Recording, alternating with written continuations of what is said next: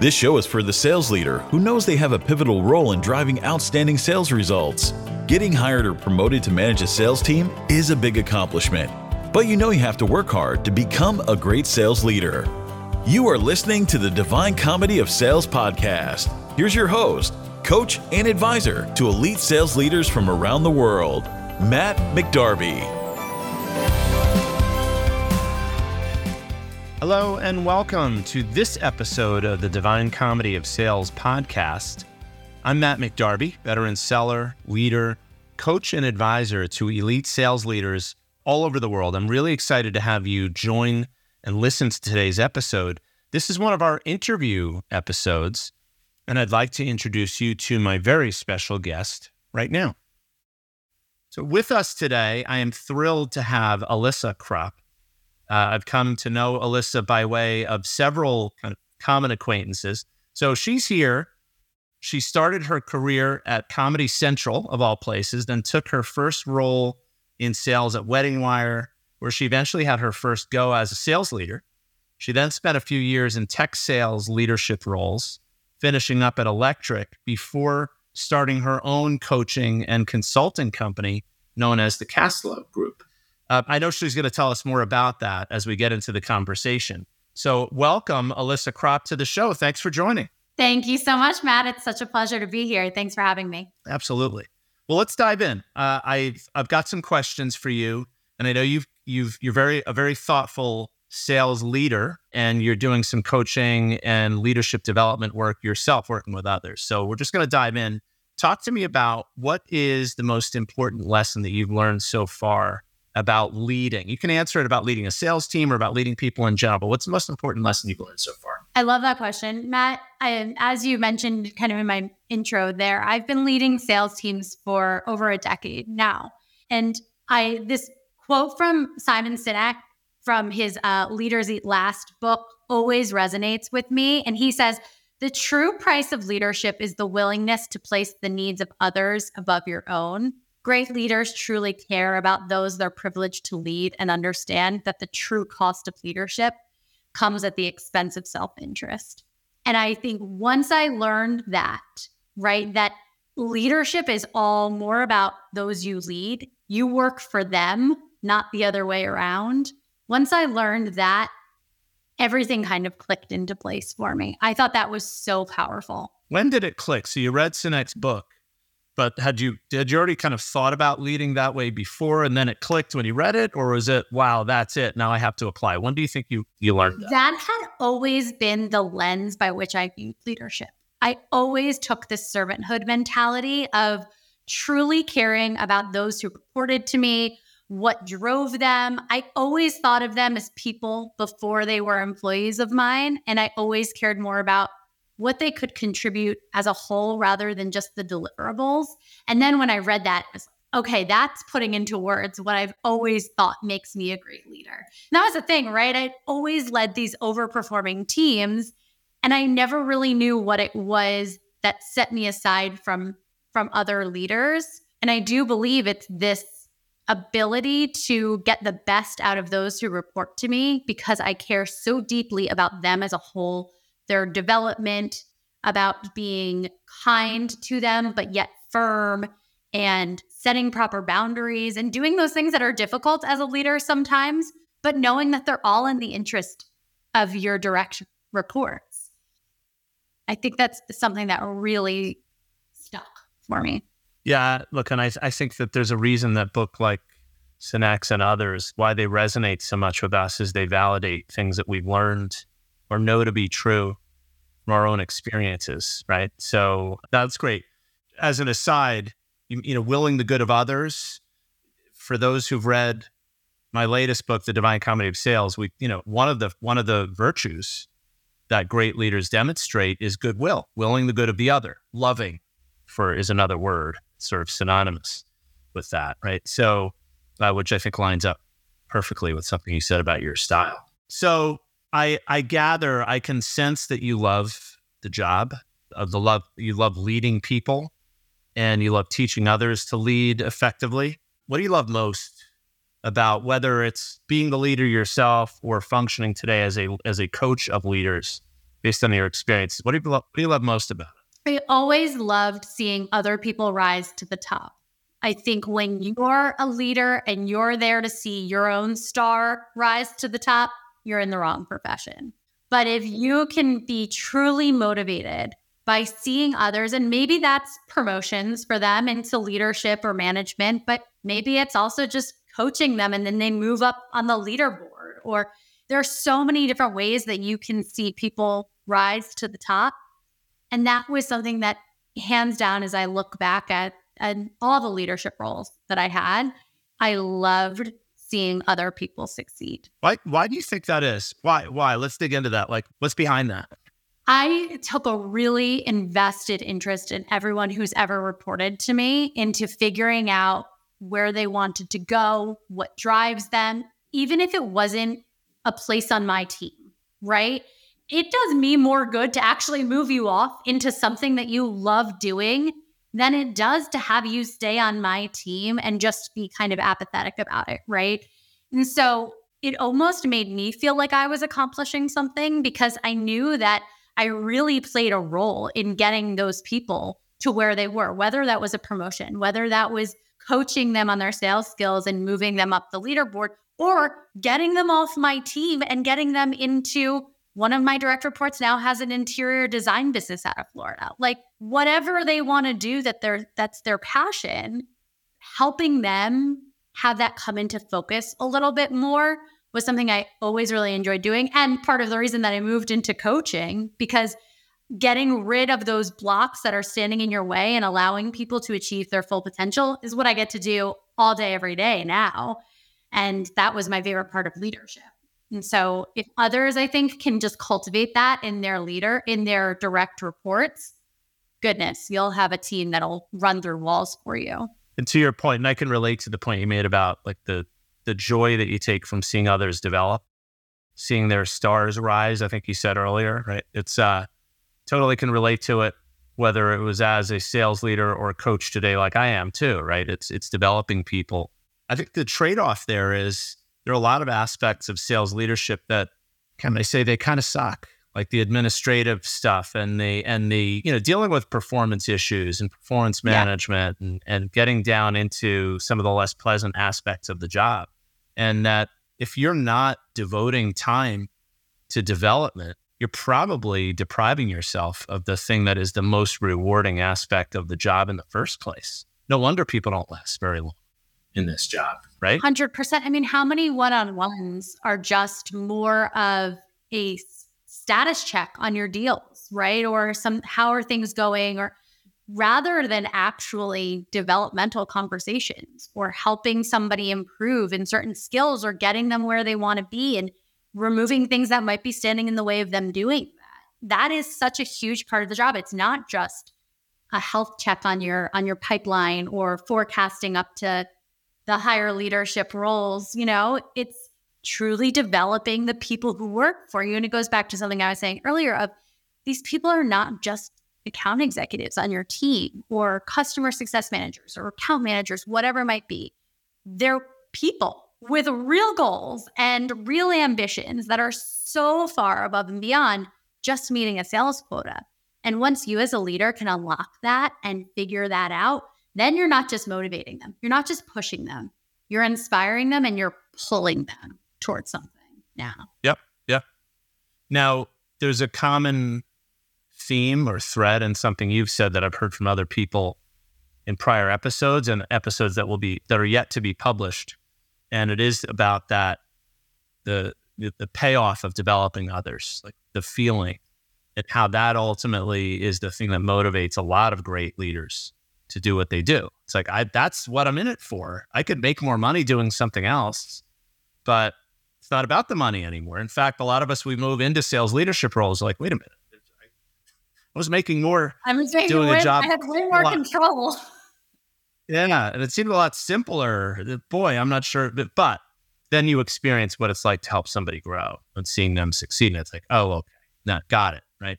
Now, not everybody gets that, of course, and that's why the job is not for everyone.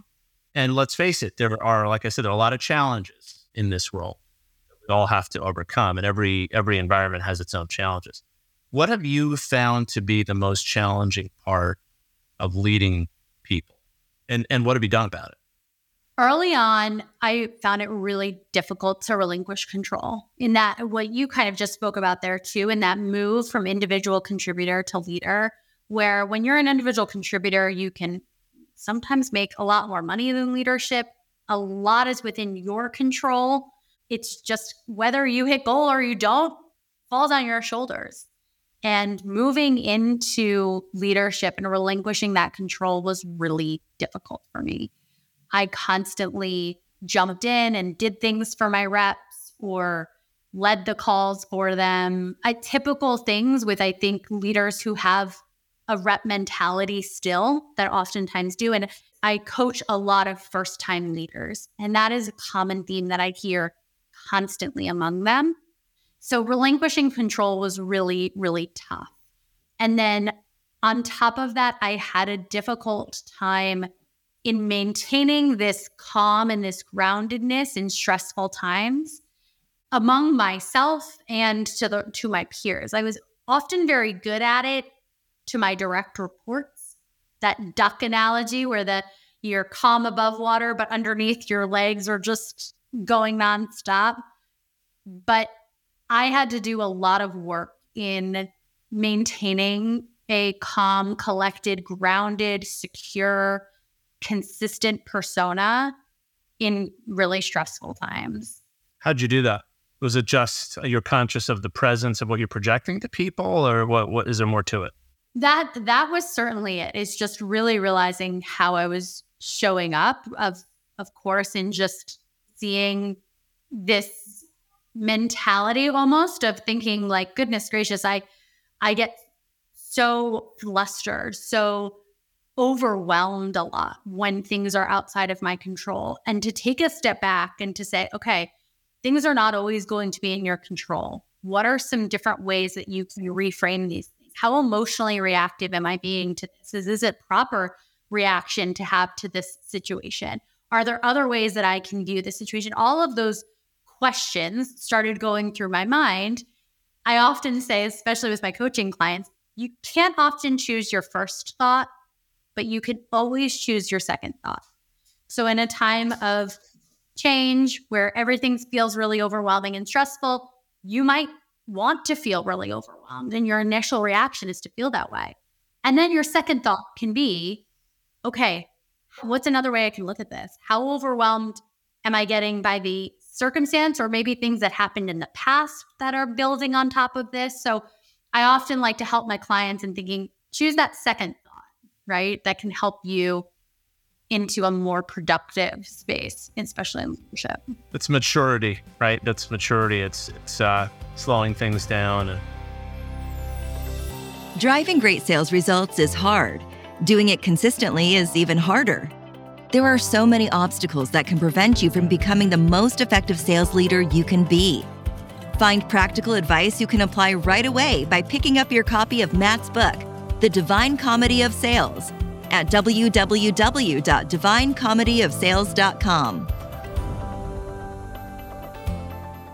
I can think of my own experience, most recent times as being whether in a fractional role or being a member of an executive leadership team, and having a CEO or some other senior level executive say something that just like, it's a trigger. It's like, what are you talking about?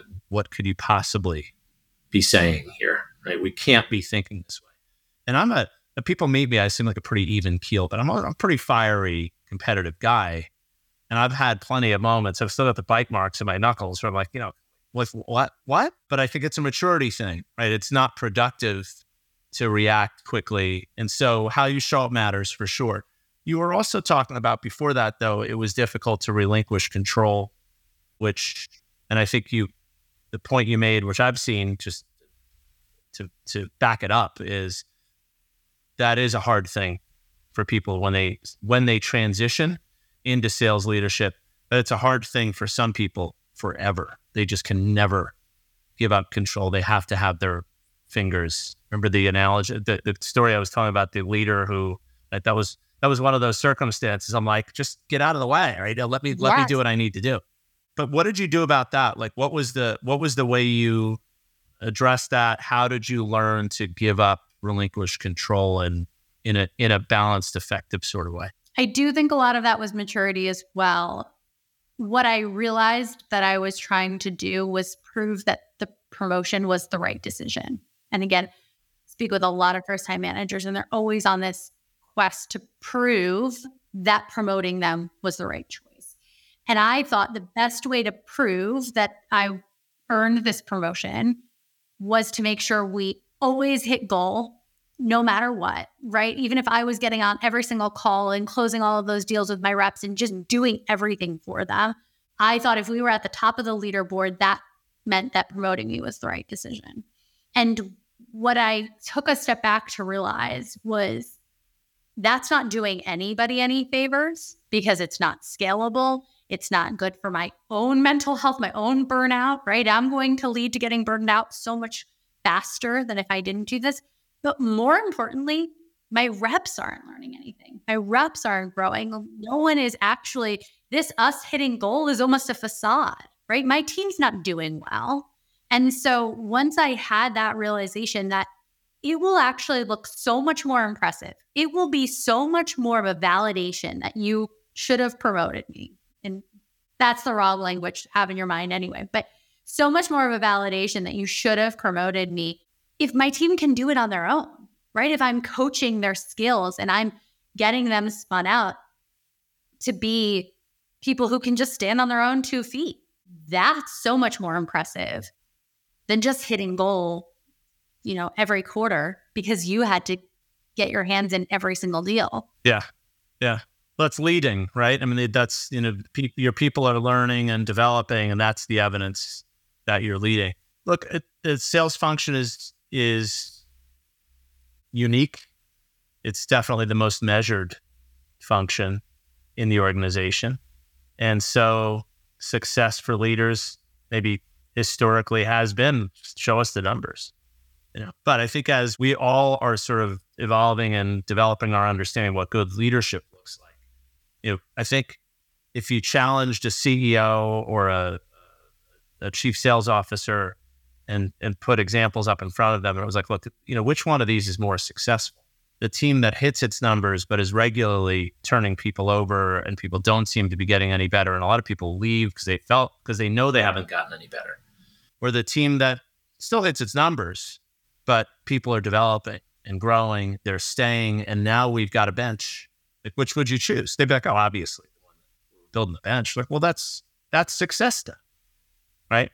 So, sometimes we have to help our executive leaders define success clearly and include development in that vision, right?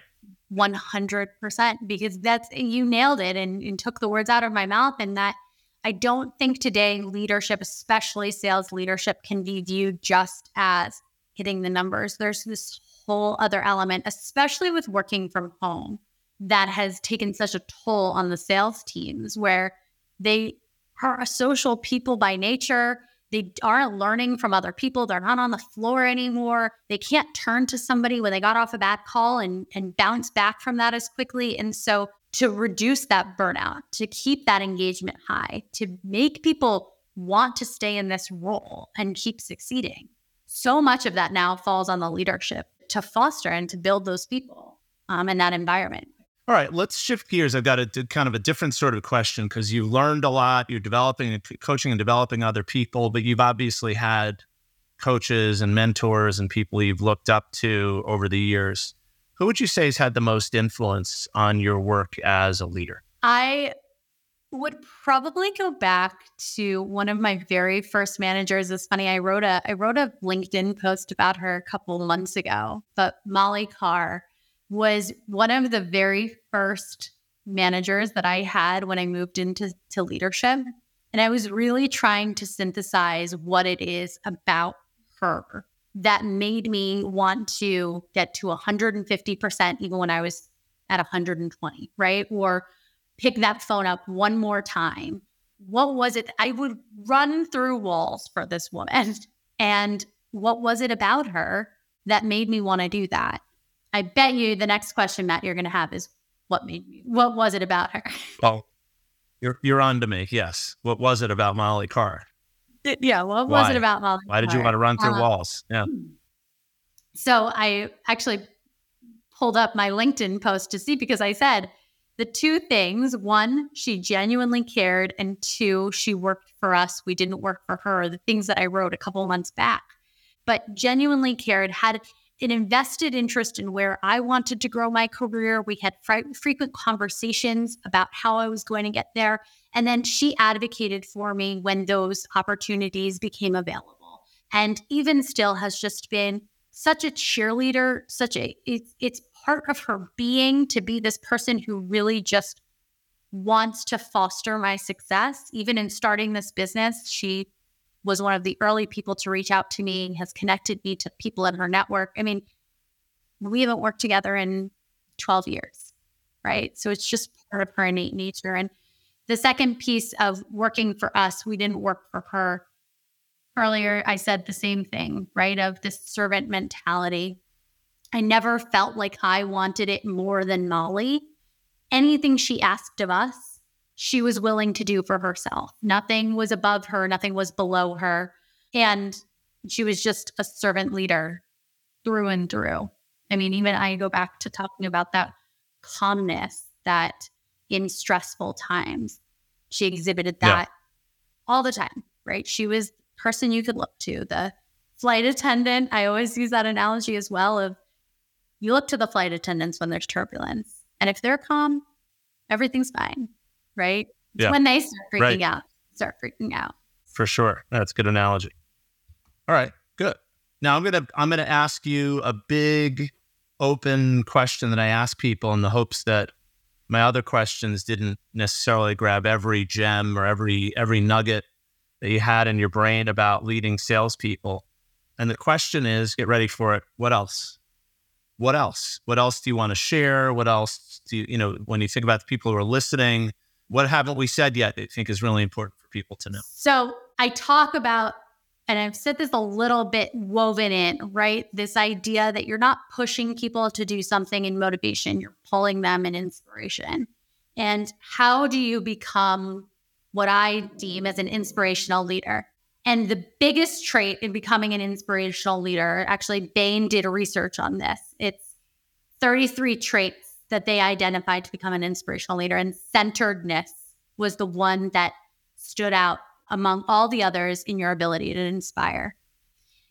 And it goes back to this calmness, this secureness, confidence, groundedness, especially in stressful situations, that if you as a leader can maintain that calmness when things around you just seem to be falling apart, you will have the ability to inspire your teams tenfold over those who don't have that ability. And that was I actually created a free resource for your audience on how do you become a more centered leader. And it's a step-by-step guide for your audience so that they can take a real hard look at their own leadership style and put some new practices, pathways into place to ultimately become a more centered leader. Great. Yeah. So if you listening to the show, we will have the link to this offer in our show notes, depending on which podcast platform you're using. And Alyssa, off the top of your head, would you happen to know what that URL is? You want to just say it right now, and then people can jot it down as Alyssa. Happy to. Yes, you can find that free resource at www.casslo group.com/divine comedy of sales. Wonderful. Love it. That's great. On behalf of those listening, thank you very much for putting that together for us. Quick question. Centeredness. Yes. Is that, so I understand. I think I understand what it means. Is that the same as focus, or is focus an element of centeredness? Tell us a little bit more about what that. Yes. So focus is different than centeredness. Centeredness is more your strength in when things around you seem to be going wrong. And so you can maintain a sense of focus, I think, in good times and bad times. This is more about that. Okay, things seem to be falling apart. I'm still resolute in my direction, in my vision. I'm still standing strong. I have the ability to flex, but I'm not going to flex because others are influencing me to do so. I am standing strong and secure in my leadership style and also helping my direct reports, my teams, everybody else move through these really stressful times. Understood. That's a great clarification. It really is about centeredness and how you carry yourself in those stressful situations, which happen quite often in this role, right? So, well, and especially in today's environment, I think it's just constant stress in so many teams that I talk to. So having leaders who can lead through those times, all of those leaders will rise to the top. Yeah. Great. Wonderful. Well, I'm going to look forward to looking at that resource you put together for the audience. And on behalf of everyone listening, Alyssa, thank you. This has been wonderful. It's been so great to pick your brain about selling and leadership and more than that. So I'm going to summarize in a moment all the great ideas and the things we heard from you. But before I go there, thank you so much for being with us on the Divine Comedy of Sales. Why, thank you so much, Matt. It was really such a pleasure speaking with you. Thank you so much for having me on. I really enjoyed that conversation with Alyssa. She said a bunch of things in this conversation, some of which line up exactly with some of the ideas and themes we've heard from other leaders we've had on the show. But there were 3 things that she said that I thought were unique, particularly insightful. So I just want to play those back and then challenge you to think about, well, how do these play out in my role as a leader? Or if you aspire to leadership, how would I apply those when I'm in a leadership role? So in no particular order, she talked about her journey going from, seller, individual producer, contributor to leader. And one of the things that she said, she had been a high performer. She said it was really difficult to relinquish control in the kind of early stages of her journey into leadership, something I can definitely relate to. And I think you as a listener, being in a leadership role, when you're making that transition, it really is hard to let go and let people try and fail and do. But it's clearly something Alyssa has worked through, right? She understands. And it's an important realization for everybody listening that there is that moment where you realize, for me to become a more effective leader, to be better at this job, I do have to relinquish some degree of control.